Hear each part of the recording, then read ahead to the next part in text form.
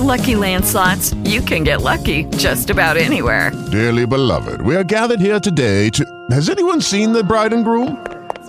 Sorry, we're here. We were getting lucky in the limo and we lost track of time. No, Lucky Land Casino, with cash prizes that add up quicker than a guest registry. In that case, I pronounce you lucky. Play for free at LuckyLandSlots.com. Daily bonuses are waiting. No purchase necessary. Void where prohibited by law. 18+. Terms and conditions apply. See website for details. All right. Hello and welcome to the Nursing It podcast. I'm your host, David Larson, and today I will be going over a pathophysiology and pharmacology review around congestive heart failure. Before I begin, I would like to remind listeners that if you have any questions regarding past topics or want me to go over something in a future podcast, please email me at nursingitpodcast@gmail.com and I'll make sure to address your questions. With that said, sit back, relax, and let's jump right into congestive heart failure. Now, congestive heart failure is a tricky one because there could be right-sided or left-sided heart failure, so I'll explain both in detail here. And then we'll jump into the pharmacology surrounding heart failure. So first off, heart failure is the inability of the heart to keep up with the demands on it. So it's the failure of the heart to pump blood with normal efficacy. And there's the Frank-Starling mechanism for congestive heart failure. And that is, with heart failure, there is an increase in the ventricular preload, so the left ventricular and diastolic pressure, and a decrease in the stroke volume.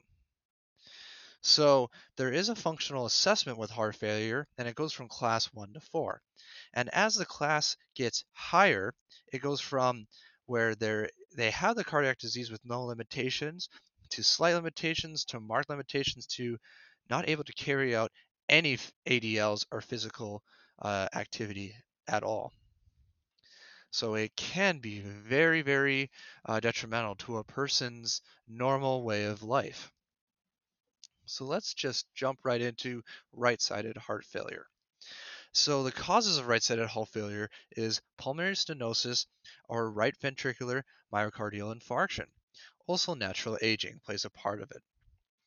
The effect on the body is basically systemic congestion. So there's a backup of blood to the right ventricle, then to the right atrium, then to the inferior superior vena cava, then to the hepatic portal vein. This will cause a backup of blood to a myriad of different places in the body.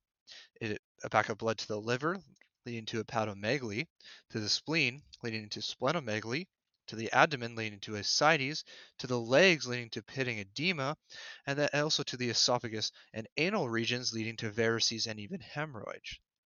And of course, all of this will lead to a decreased cardiac output. Now, this is opposed to left-sided heart failure, which is caused by aortic stenosis or left ventricular myocardial infarctions. However, hyperthyroidism and hypertension do play a factor in left-sided heart failure. And also, natural aging plays a part as well. Now, the effect is different than right-sided heart failure as it affects pulmonary circulation. At the backup of blood to the left ventricle, to the left atrium, to the left vein, and then to the capillaries around the alveoli and the lungs. This will cause pulmonary edema and also a myriad of other problems, such as blood in the alveoli, which can lead to hemoptysis or the coughing up of blood, orthopnea, which is difficulty to breathe while lying down, a gurgling, also known as Rayleigh's, or a decreased gas diffusion. All of this leading to decreased cardiac output. Now, there are some similarities between right-sided and left-sided heart failure, and that's with the signs and symptoms, compensation, diagnosis, and the treatment. So some signs and symptoms of congestive heart failure include normally fatigue, weakness, dyspnea, exercise intolerance, and cold intolerance. And to compensate, your body will usually do tachycardia to increase the heart rate over 100 beats per minute to compensate for the decreased cardiac output. Secondary polycythemia, where you increase the red blood cells to try to get as much oxygen as possible, or oliguria, with decreased blood to the kidneys, you'll get decreased urine. Now, the diagnosis of left or right-sided heart failure is usually a chest x-ray, looking for enlarged heart or fluid in the lungs. Now let's jump into the pharmacology around congestive heart failure. And we'll start off by talking about ACE inhibitors. So these decrease the secretion of aldosterone by decreasing sodium retention and decreasing fluid retention. They also decrease the secretion of ADH to decrease fluid retention. So less fluid and decreased thirst will decrease an MI risk, but increase the risk of things like hyperkalemia and hypotension. So you have to be very cautious of that. Androgenic agents such as dobutamine or dopamine are also used. So beta androgenic agonists will be used to increase the contractility of the heart and increase vasodilation. But you have to be careful because this can lead to dysrhythmias and tachycardia. Or depending on the heart failure, they might go to beta blockers such as carvedilol, which will decrease the heart rate and force of the contractions to decrease the oxygen demand. The therapeutic effect of this would be, of course, with any heart failure, but it helps also with hypertension, and it also helps with stable angina. Thirdly, we could go to cardiac glycosides, which increase contraction which increases the contractility by increasing calcium in the cell. So this is digoxin, and the mechanism of action is to block the sodium-potassium pump and increase sodium in the cell and calcium in the cell. This will decrease the conduction through the AV node, and this helps with heart failure and stabilizing arrhythmias. However, there are a ton of adverse effects, such as shortness of breath, headache, vomiting, diarrhea, leg cramps, and visual disturbances, and it can also lead to dysrhythmias, bradycardia, and AV block, so you have to be very cautious with digoxins. Now, if really needed, you could do a loading dose or digitalization to narrow the therapeutic index, but you have to be very close monitoring with this. Now, the fourth pharmacotherapy route is phosphodiesterase 3 inhibitors. This basically, what it does is it inhibits phosphodiesterase 3, leading to an increase in vasodilation and a decrease in contractility.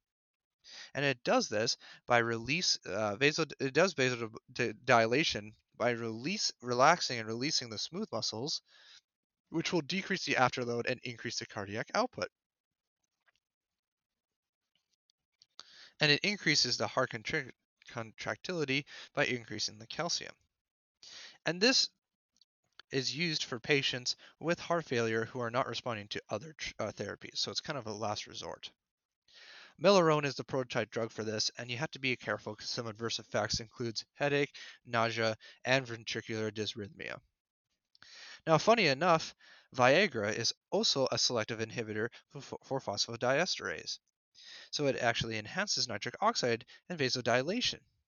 And as we all know, or may not know, Viagra helps with erectile dysfunctions. So it was originally used for heart failure, but now it has a secondary use as well. However, the adverse effect is it can cause an MI because of the increase in contractility of the myocardial tissue. So if someone has a weak heart, they are not going to be recommended to use Viagra. And with that, that is the end of this episode. Next episode, I'm going to be going over shock, all the different kinds of shock. And I think it'll be a really fun episode. As always, you can contact me at nursingitpodcast@gmail.com, and I'll make sure to take the time to answer any of your hard-hitting questions. I hope you all had as much fun listening to this podcast as I had making it, and I wish you all a happy rest of your day. Until next time, I'm David Larson. I look forward to talking with you all soon. Take care. Step into the world of power, loyalty, and luck. I'm gonna make him an offer he can't refuse. With family, cannolis, and spins mean everything. Now, you wanna get mixed up in the family business. Introducing The Godfather at ChumbaCasino.com. Test your luck in the shadowy world of The Godfather slot. Someday, I will call upon you to do a service for me. Play The Godfather, now at ChumbaCasino.com. Welcome to the family. VGW Group. No purchase necessary. Void where prohibited by law. See terms and conditions. 18+.